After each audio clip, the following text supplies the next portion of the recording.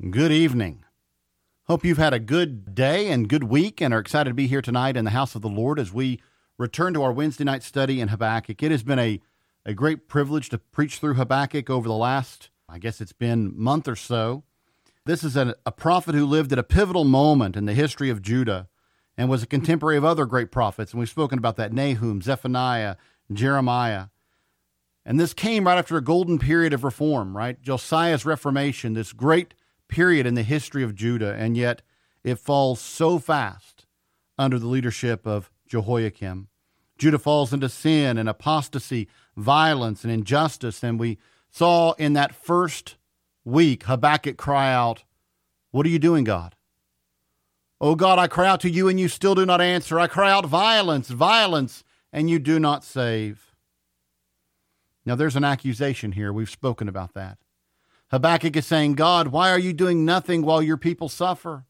Why are you not intervening? Why are you not doing something to save your people, especially when the powerful wreak havoc upon the poor, resulting in great violence? Now, God answers Habakkuk, doesn't he? God answers him and says, listen, Habakkuk, I have a plan. I've got it all under control. The judgment that you want to fall upon Judah will occur. If someone told you how I would do it, God said, it would boggle your mind. You could scarcely believe it, and yet I'm going to reveal it to you now. God says, I'm raising up the Chaldeans. I'm raising up the Babylonians to come and act as my instrument of judgment upon Judah. Now, this doesn't please Habakkuk. We've spoken about this. He says, God, what are you doing?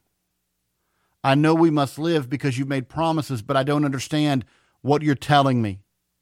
I'm crying out to you that society is unjust, that the powerful gobble up the weak and the poor, and yet you are sending a more wicked nation to judge us. How does it make sense? You're simply perpetuating the problem, God. And God answers him, doesn't he? And God says, don't think for a moment. Don't think for a moment, Habakkuk, that Babylon, the Chaldeans, will escape their own judgment. I'm working in this way now. I'm using the Chaldeans as my instrument of judgment now against Judah, but I will use other instruments of judgment against them. And there's a larger picture here, isn't there? That God is going to bring judgment, those 5 woes. He's going to bring judgment upon all those who are at enmity with him. And so, my friends, outside of Christ, outside of the righteousness of Christ, outside of living by faith as the just are called to, there is nothing but judgment. That's what he says. The proud, their soul is not upright in them. They are destined for a fall, yet the just shall live by their faith. So, my friends, we've seen all of this. We've seen this message of judgment. We've seen these 5 woes. We looked at those last time. Now, lest we think those 5 woes are only aimed at Babylon, I would remind you that those are the very charges that Habakkuk made against Judah. And I think they stand to a large degree as woes of judgment upon all those who are rebels against God's glory. All peoples at all time who are at enmity with God. Those who would plunder nations, who seek security in earthly riches, who prosper through the shedding of blood and sin, who spread iniquity and who worship idols. All such people shall fall under the judgment of God. Now, my friends, there's only one way to avoid that judgment. We've already heard it. Habakkuk 2:4, the just shall live by faith. It is only by faith that we can stand in the righteousness of Christ and thus flee from the wrath to come. All of this is not only the key to understanding this letter, but understanding all of the scriptures. Habakkuk 2:4 was a key for Paul to understand what God was doing throughout time. And of course, Luther and millions of others have really seen this as a key to understanding biblical theology. What then does Habakkuk do with this truth? I'm asking you tonight, what does Habakkuk do with this truth? Here is a man who has been given incredible revelation. What does he do with it? Well, I want us to look tonight as we read chapter 3, and we're going to read verses 1 through 16, and we will close the letter next week, next Wednesday night. So let's read Habakkuk chapter 3, 1 through 16. A prayer of Habakkuk the prophet on Shigionoth. O Lord, I have heard your speech and was afraid. O Lord, revive your work in the midst of the years. In the midst of the years, make it known. In wrath, remember mercy. God came from Teman, the Holy One from Mount Peran, Selah. His glory covered the heavens, and the earth was full of his praise. His brightness was like the light. He had rays flashing from his hand, and there his power was hidden. Before him went pestilence, and fever followed at his feet. He stood and measured the earth. He looked and startled the nations, and the everlasting mountains were scattered. The perpetual hills bowed. His ways are everlasting. I saw the tents of Cushan in affliction, and the curtains of the land of the Midianites trembled. O Lord, were you displeased with the rivers? Was your anger against the rivers? Was your wrath against the sea, that you rode on your horses, your chariots of salvation? Your bow was made quite ready. Oaths were sworn over your arrows. Selah. You divided the earth with rivers. The mountains saw you and trembled. The overflowing of the water passed by. The deep uttered its voice and lifted its hands on high. The sun and the moon stood still in their habitation. You marched through the land in indignation. You trampled the nations in anger. You went forth for the salvation of your people, for salvation with your anointed. You struck the head from the house of the wicked, by laying bare from foundation to neck, Selah. You thrust through with his own arrows the head of his villages. They came out like a whirlwind to scatter me. Their rejoicing was like feasting on the poor in secret. You walked through the sea with your horses, through the heap of great waters. And when I heard, my body trembled. My lips quivered at the voice. Rottenness entered my bones, and I trembled in myself, that I might rest in the day of trouble. When he comes up to the people, he will invade them with his troops. Amen. The word of the Lord. As we think about this text tonight, this incredible text, I want us to think about 3 points. First of all, Habakkuk's surprising psalm. Second of all, God's awful might. And third, God's glorious salvation. I think if we can see the text, we'll see those 3 points tonight.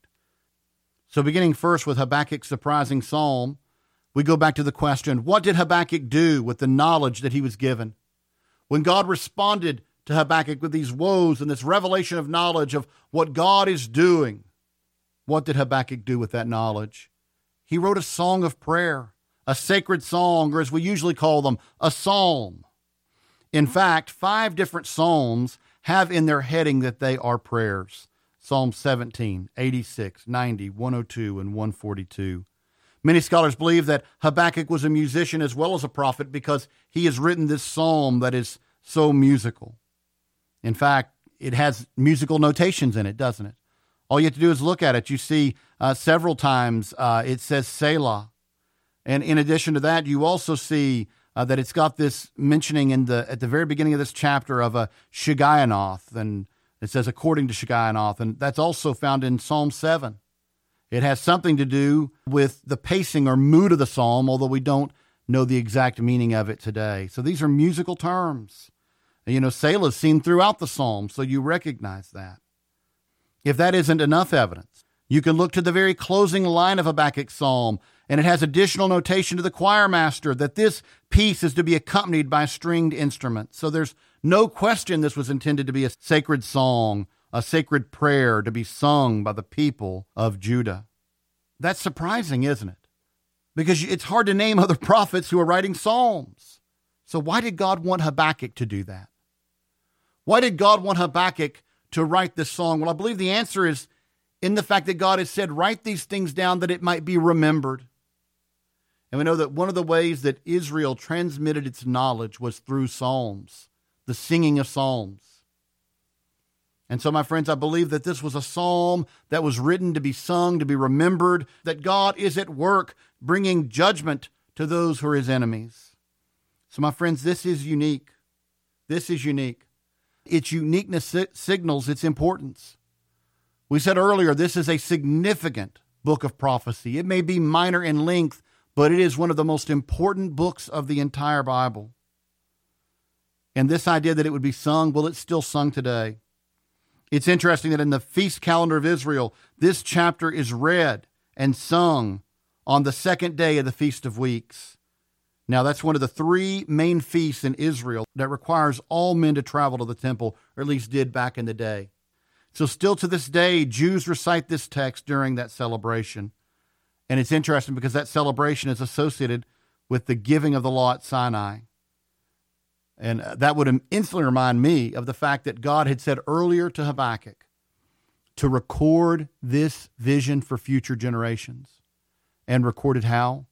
On tablets of stone. We mentioned from the very beginning of that, that was significant, that you just don't see that. That's not common that prophecies would be instructed to be written down on tablets of stone. And again, tied it with the level of revelation that was given at Sinai. Now, many people might think that's overdone, but that's been argued through the history of Israel, that this prophecy, Habakkuk, summarized the totality of the law in chapter 2, verse 4. And of course, we recognize in the New Testament the importance of this letter. But again, it's read every year during the Feast of Weeks. So this reminds us that this is an important prophecy that was meant to be preserved. It has something to say to all generations, and that includes our own. So all of this should signal to us that this is an important text, a text of great importance. That brings us to our second point. What does it tell us? Well, chapter 3 tells us about God's awful might. That's our second point tonight, God's awful might. Now, such a phrasing might bother our modern sensibilities because we're used to the term awful meaning bad or distasteful. But that's a modern understanding of awful, isn't it? There's an older meaning, one that we used to hear a lot, awful, which would mean to be full of awe, to be awe-inspiring, to be awesome in a sense. When I speak of the awful might of God, I mean awful in that way. It's the same way that the hymn writer Isaac Watts meant when he used it in his hymn, "How sweet and awful is the place." He wasn't saying, "How sweet and distasteful is the place." He was saying, "How sweet and awesome," or "How sweet and awe-inspiring is the glory and presence of Almighty God." In today's text, we see the mighty, swift, and awesome judgment of our God. If you listened to that text a moment ago, you heard these things. In verse 3, he's pictured as traveling the route of Israel from Mount Sinai to the Promised Land. Again, retracing, reliving, if you will, the history of Israel as a people being brought from slavery in Egypt into the Promised Land. Again, Habakkuk is drawing on the history of Israel to talk about God's triumphant power, his awful might and judgment and justice that he will bring on his enemies. He continues in verse 4 by saying, from a distance, one sees his glory emanating from his presence, and it covers the heavens and the earth with splendor and blinding flashes of light. God is awesome to behold. He's not just awesome in power, he's awesome to behold. And we know that no man can look upon him and live. That's told to us in the scriptures. So again, you're seeing the emanation of his glory, right? His glory emanating from his presence in this awesome display of power. In verse 5, Habakkuk envisions God as having plague and pestilence following with him. Now that's the imagery of divine judgment. It's found in the Old Testament and it's found in the New Testament. Even in the book of Revelation, judgment flows against God's enemies in this very way, plague and pestilence. He alone can stand and measure the earth. That's what we read in verse 6. It's his creation. He surveys what belongs to him. Before him in his mighty presence, even the seemingly permanent things lose all permanence, all strength, all power, gone in the presence of this holy and mighty God. The mountains and hills, which seem as old as time itself, fall away. They remove themselves out of the path of Almighty God. That's verse 7. Now, here's a question for you. If the mountains tremble and they remove themselves, what will men do? As God draws near to Judah, you see the answer. The peoples of Cush and Midian tremble in fear and affliction. Again, we see the language of divine wrath and judgment being poured out on the seas and nations, with the image of God's bow being unsheathed and his calling for many arrows. What an image of judgment about to strike, as vivid and as terrible as any in the book of Revelation. And in all of this march of power and judgment, there are subtle references to the past acts of God throughout the history of Israel. There's references to the Red Sea. There's references to Joshua. There's references to the book of the Judges.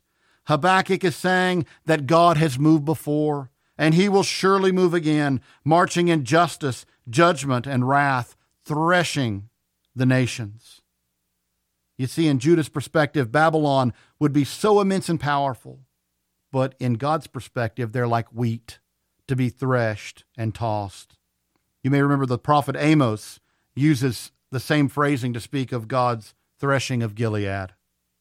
God is pictured crushing the head of the enemy and laying bare from foundation to neck. You can see that in verse 13. And that is graphic imagery, isn't it? Of God splitting his enemies in half, splitting them in their midst. Again, laying bare his enemies, smiting the head of his enemies, its leaders, and slicing the entire nation all the way through. This means complete and utter devastation upon the enemies of God. Now, this is prophetic imagery, isn't it? Of a powerful judgment of the enemies of God and the enemies of the people of God. So if we've seen Habakkuk's surprising psalm and God's awful might, let us look at our third point tonight, God's glorious salvation. With as awful and terrible as these judgments are, there's an interesting way in which they are pictured. God is pictured as traveling with horses and chariot, instruments in this case of war, yet it's described as a chariot of salvation. When the text describes the threshing of nations, it says that God went out for the salvation of his people and of his anointed one. Now we can see why Habakkuk's perspective has drastically shifted. He shifted from fear and complaining to hope and praise. Why? Because God is not forgetting or forsaking his promise in bringing the judgment against Judah at the hands of the Chaldeans, but by bringing judgment to Judah and then Babylon and then all the kingdoms that stand against God, God is moving his plan of salvation forward. Now that's reason for hope. And that hope brings awe and praise. At the very least, he's been given a glimpse of the glory and majesty of Almighty God. Look again at verse 16, what he says. When I heard, my body trembled, my lips quivered at the voice. Rottenness entered my bones, and I trembled in myself. Would any of us be surprised at this reaction? He has seen the awesome glory and might of God in this vision. I mean, it's what Isaiah saw, right? I mean, Isaiah in Isaiah 6 has this great vision, right? I saw the Lord high and exalted, and the train of his robe filled the temple, and around him are the angels. Now, did Isaiah count that as something to boast about? No, he said, woe is me. Why? Because God says, no one shall see my glory and live. Isaiah thought he was to be destroyed. Can you imagine that prophet Habakkuk? He's been questioning God. And here he is seeing this vision of the glory of God, and its awesome power makes him shake and tremble. Rottenness entered his bones so that he did not feel steady. He felt as though his body was failing him. You see, Habakkuk had seen a startling truth, but he'd finally come to understand rightly what God was showing him. Yes, there is to be a great and terrible judgment coming. Yes, the Chaldeans will be raised up. They will be brought by God to judge Judah. But that's not the end. Instead, it is the movement of God in covenantal faithfulness, working toward the ultimate salvation of his people. Now that truth brings joyous peace to Habakkuk. Yes, he trembles in God's glory and his holy presence and his power, but he rejoices in God's faithful purpose. So much so that he can now look beyond the temporal problem and see God's eternal solution. Yes, there may be hardship in the present. There may be, but it's all leading to future and final glory in the perfect timing and providence of Almighty God. And for that, brothers and sisters, we can join the prophet Habakkuk in offering a shout of thanksgiving and praise to our mighty and conquering King. Amen.